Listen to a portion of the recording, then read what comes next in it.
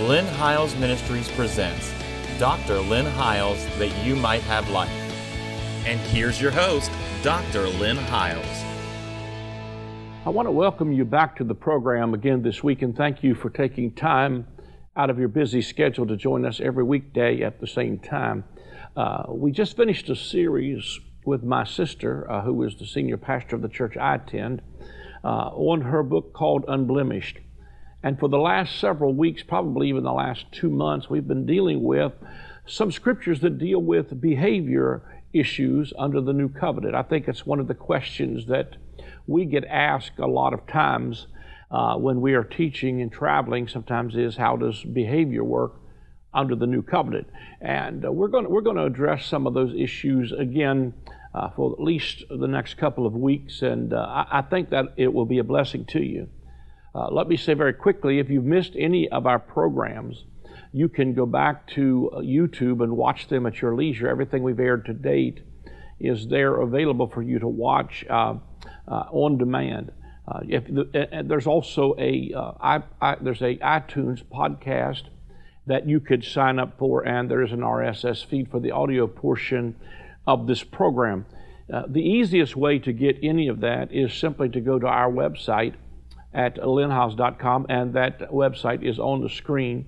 There's a direct link just in the upper right-hand corner. There are icons that are pictures of like YouTube and the iTunes icon and the Android RSS feed. If you tap those, they will take you directly to those outlets. We encourage you to sign up for our podcast and for our YouTube stuff. It doesn't cost you anything, and it would be a blessing to you, I believe, if you'd like to know every time we upload a new program.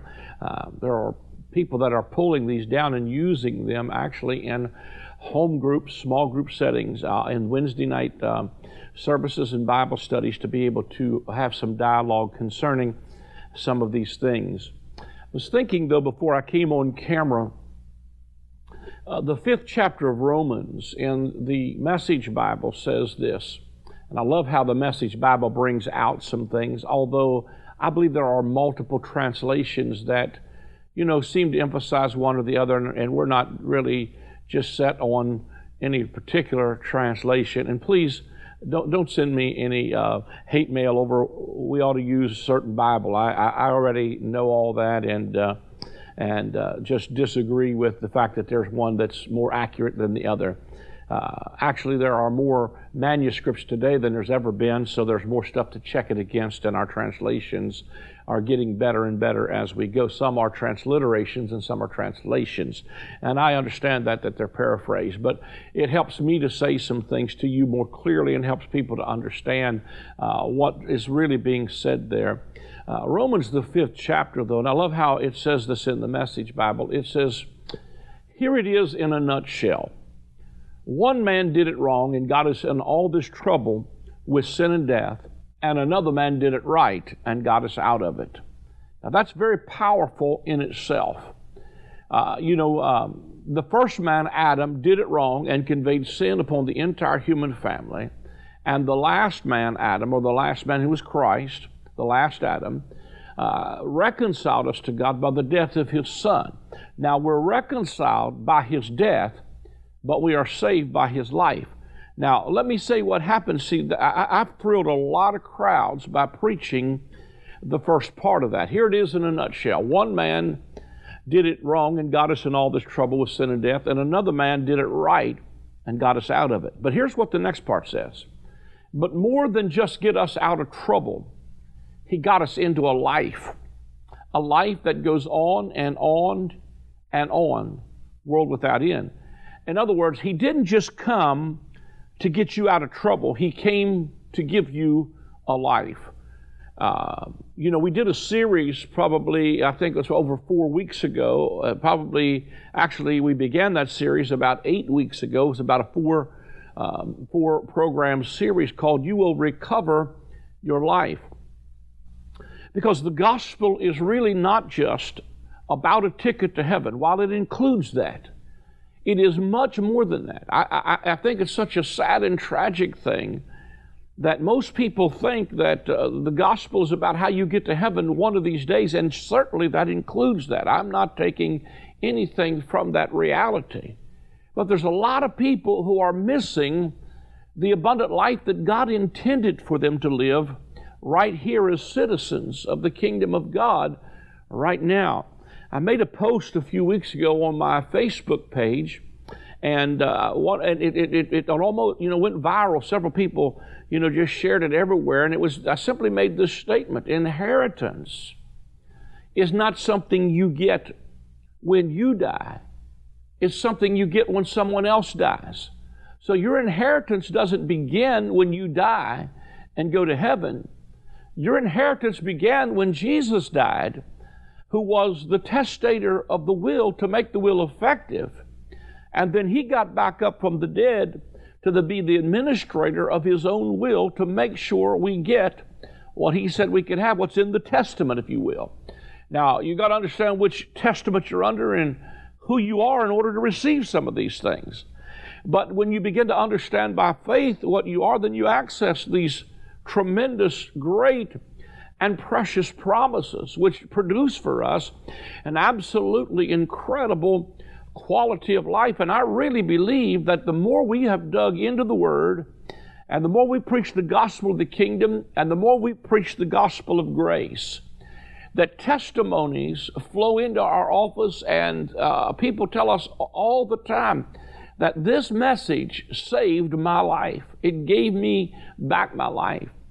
And I think that's why it's called the good news. So many people will criticize some of the ministries that, they say, well, these guys are feel-good preachers. And to which I respond, you should leave church feeling good, because that's why it's called the good news. It's not called the bad news. And what we mostly do is we preach the bad news to people and wonder why they're discouraged. But I'm telling you, when you preach the good news, faith ought to arise in people's lives. Now, that doesn't mean that we're giving people a license to sin, and I'm just really kind of, frankly, tired of defending that, because the very next scripture, even in Romans, the 6th chapter, says, should we continue in sin so grace can abound? God forbid, he says. How can we who are dead to sin live any longer in it? So Romans 6, he begins to tell you that what you need to do is reckon yourselves then indeed dead to sin, but alive to God. What happened in the fall of Adam was that, and when Adam became sin conscious and yielded his members to sin, he became alive to sin. And when he became alive to sin, he was dead to God. But in the opposite, in our rebirth and regeneration, we become alive to God and dead to sin. And so what we begin to understand is that, I think the mistake that Adam made and so many believers make today, depending on which covenant you preach, is that people think, even believers sometimes think, that God is the source of my pain. And then they think sin is the source of my pleasure. And so what we do is we run from God and we run to sin, thinking that's the source of our pleasure, when it's frankly the opposite. God is always the source of my pleasure, and sin is the source of my pain. If you could just kind of get that settled in your heart, you'd run from sin and run to God. Most of our problems are not God-inflicted. They're self-inflicted problems, and they are results of bad decisions. And again, in that series where I taught you will recover your life, one of the things that happens in Romans 1 and 2 is that when men won't respond to God through repentance and changing their minds, he simply gives them over. In other words, he allows them to have their free will and choice until they receive in themselves the recompense of their error, which is meat, or in other words, they begin to reap what they sow, and then that automatically begins to bring them to a place of the breaking. But to say God's the one who did that, I think is a mistake.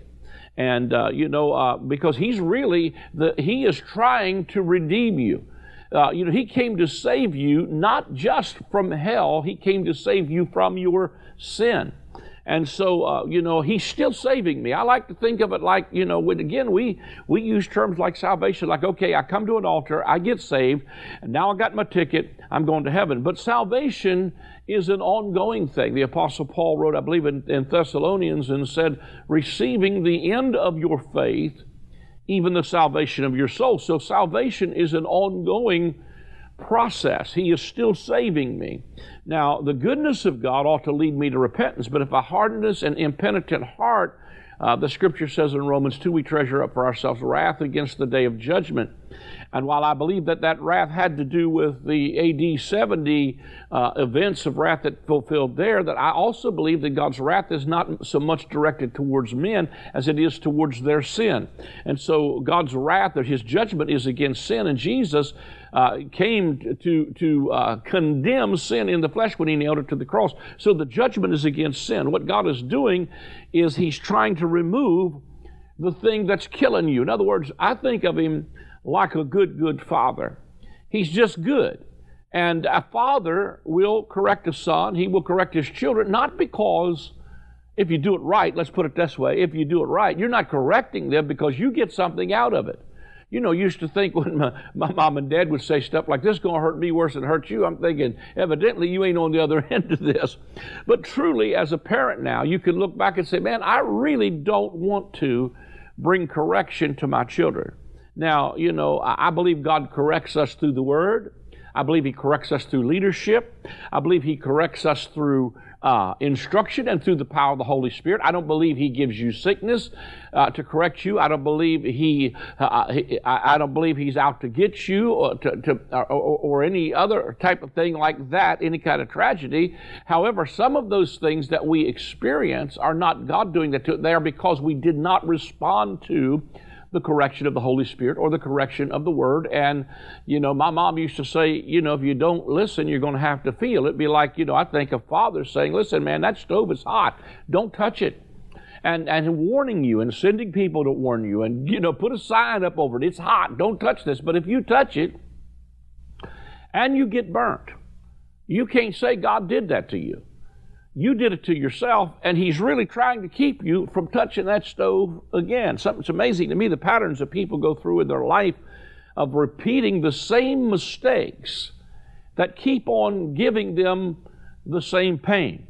Now, I want to come over here and talk about the struggle that happens, and we're going to come at this from Romans, the 7th chapter. I really thought, as I started to look into this for these segments, I could go clear back to Romans 5 and then just come up through this, but I think I'm going to jump in here in Romans 7, and verse 17 is where I'm going to jump in and read this to you from the Message Bible.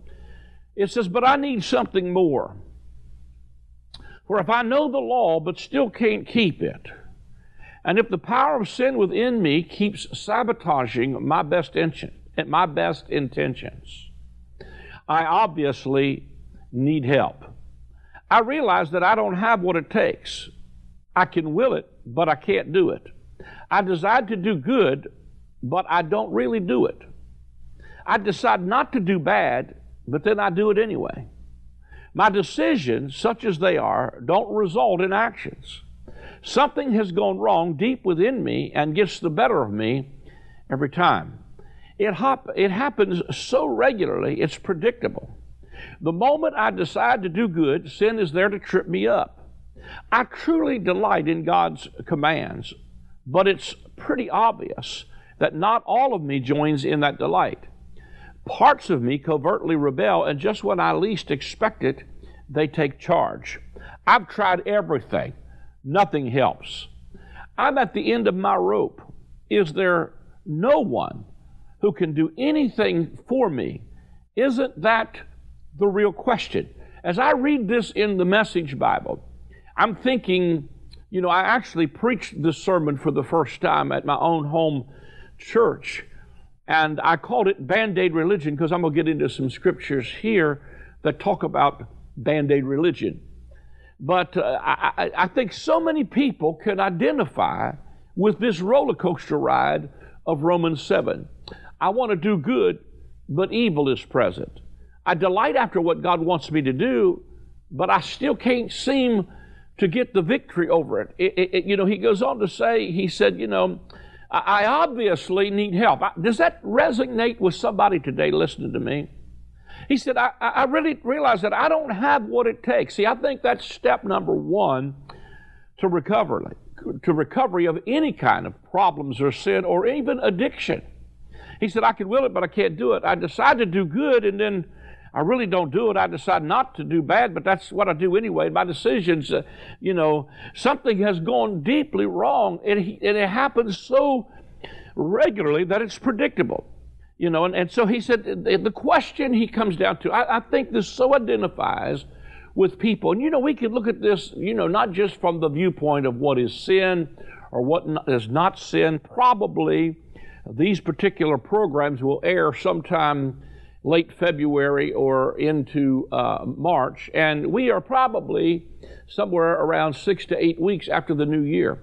Many of you probably made New Year's resolutions, and even concerning sometimes weight loss programs.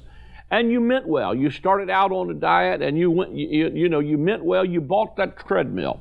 And right now, that thing's sitting in the corner of your bedroom with clothes hanging over it, because it becomes a good clothes hanger, and then about April, you start clearing them out and taking them to Goodwill and other places. I know we have a food ministry bank here, and we give away clothing, stuff like that, and invariably, in the spring, these treadmill exercise machines start showing back up at our church. People getting rid of them because all they did was they collected clothing. Now, I'm not saying there's anything wrong with diet and exercise. I think that is a wonderful, wonderful thing. But what I'm saying is our intentions and willpower sometimes is not enough.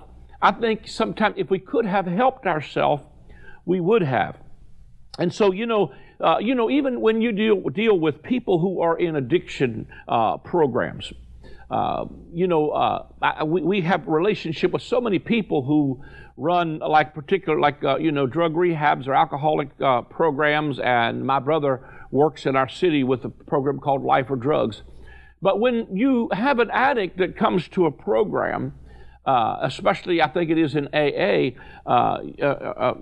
what they tell you is that you're going to need a higher power, because the first thing you have to do is admit that I am powerless over this issue and that I need a higher power. Now, in those programs, they can't tell you what higher power to choose. But I can tell you this, they say you could pick your dog or your car or a child or whatever it is that motivates you as your higher power. But I can tell you this, if you picked a car as your higher power, I've never seen anybody in any of these programs that ever got delivered by a Ford or a Chevy.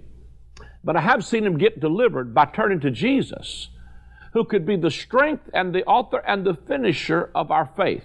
See, because that's what this whole thing boils down to, and is that he says, he said, I've tried everything. Nothing helps.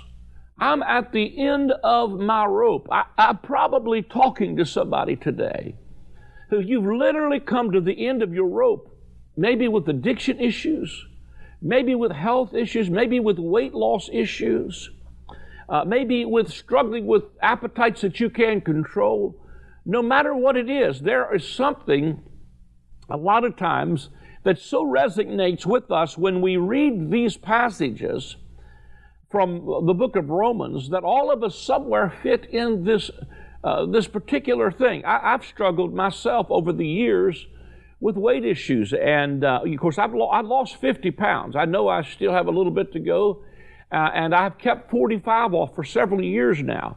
And what I had to do was say, listen, man, I need the help of Jesus, powerless sometimes over food and appetites and making wrong decisions about that, and learning how to hear from the Holy Spirit even in those things. And so even in my weight loss issues, well, I'll talk about it in just a moment, but he says, is there, when he comes to that place, he said, I've tried everything. Nothing helps. Maybe you're there. Maybe you've struggled with some stuff. I mean, everybody has a different issue. We could point our fingers at this guy and say, well, he's got a problem with alcohol. He's got a problem with smoking. He's got a problem with anger management. Oh, he's got a problem with sweets. He's got a problem with, there are struggles that people have in their lives where they come to the place where they said, I have just tried everything and it seems like nothing helps, I'm at the end of my rope. And you get to that place of almost utter desperation. He said, is there no one who can do anything for me? Isn't that the real question? Verse 25, though, is so powerful to me. He said, the answer, thank God, is that Jesus Christ can and does. He acted to set things right in this life of contradictions, where I want to serve God with all my heart and mind, but am pulled by the influence of sin to do something totally different. Now, I'm thankful that he answers that question by saying, thank God, he will. So the issue, the first step of any kind of recovery, now I'm not even talking, excuse me, heaven-hell issues.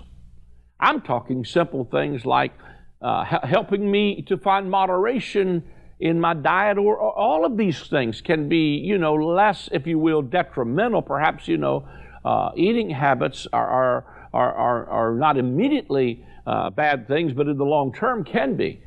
And I personally am enjoying life so much, I want to live it as long and as healthy as I possibly can. And sometimes information can be what helps.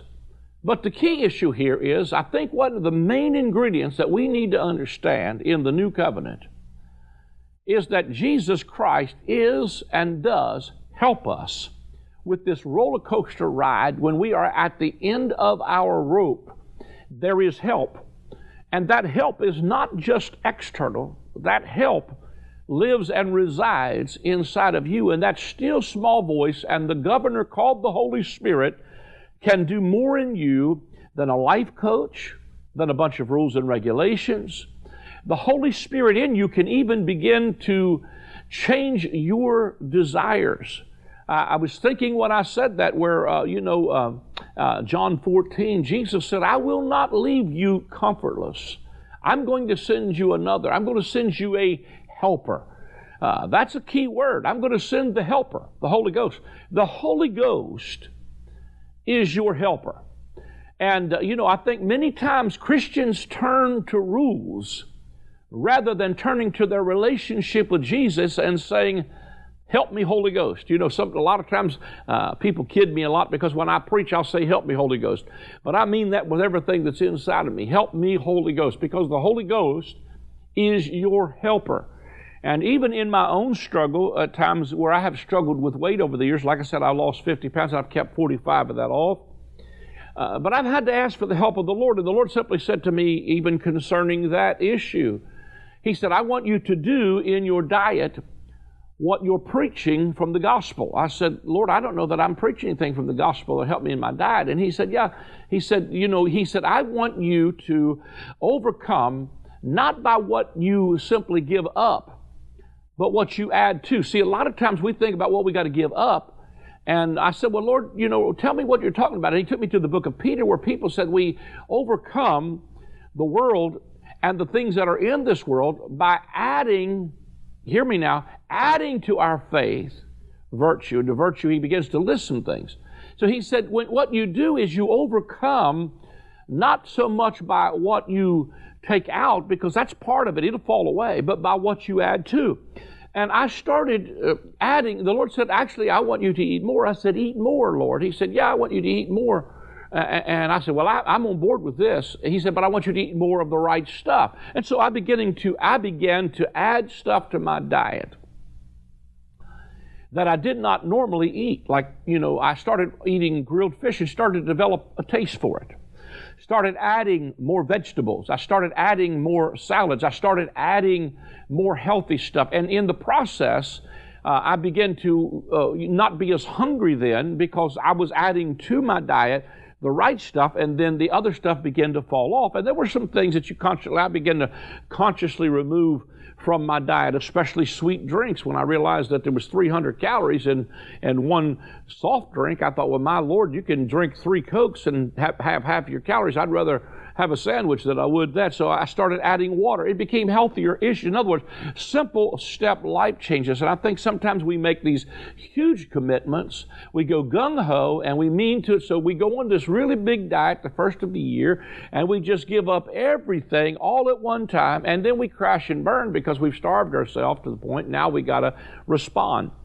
And so, but when you begin to make simple steps, one at a time, through the help of the Holy Spirit, and begin to add some things, maybe in areas where you have had addiction, for instance, you may have to, instead of going outside and smoking a cigarette, you might have to pour yourself a cup of coffee and give you that same feeling of I'm taking a break with that cup of coffee.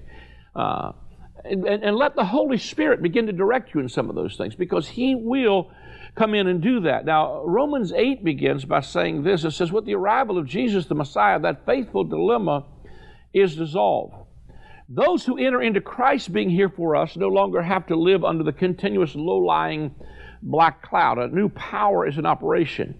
The Spirit of life in Christ, like a strong wind, has magnificently cleared the air, freeing you from a fated lifetime of brutal tyranny at the hands of sin and death. I want to simply bring this program to an end by saying this. The King James Bible said, there is therefore now no condemnation to them who are in Christ Jesus. And when I think about condemnation, that doesn't mean there's not some things that are wrong. It just means that you've not been convicted and condemned and a sentence passed. Like if you have a criminal, you say he's a condemned felon.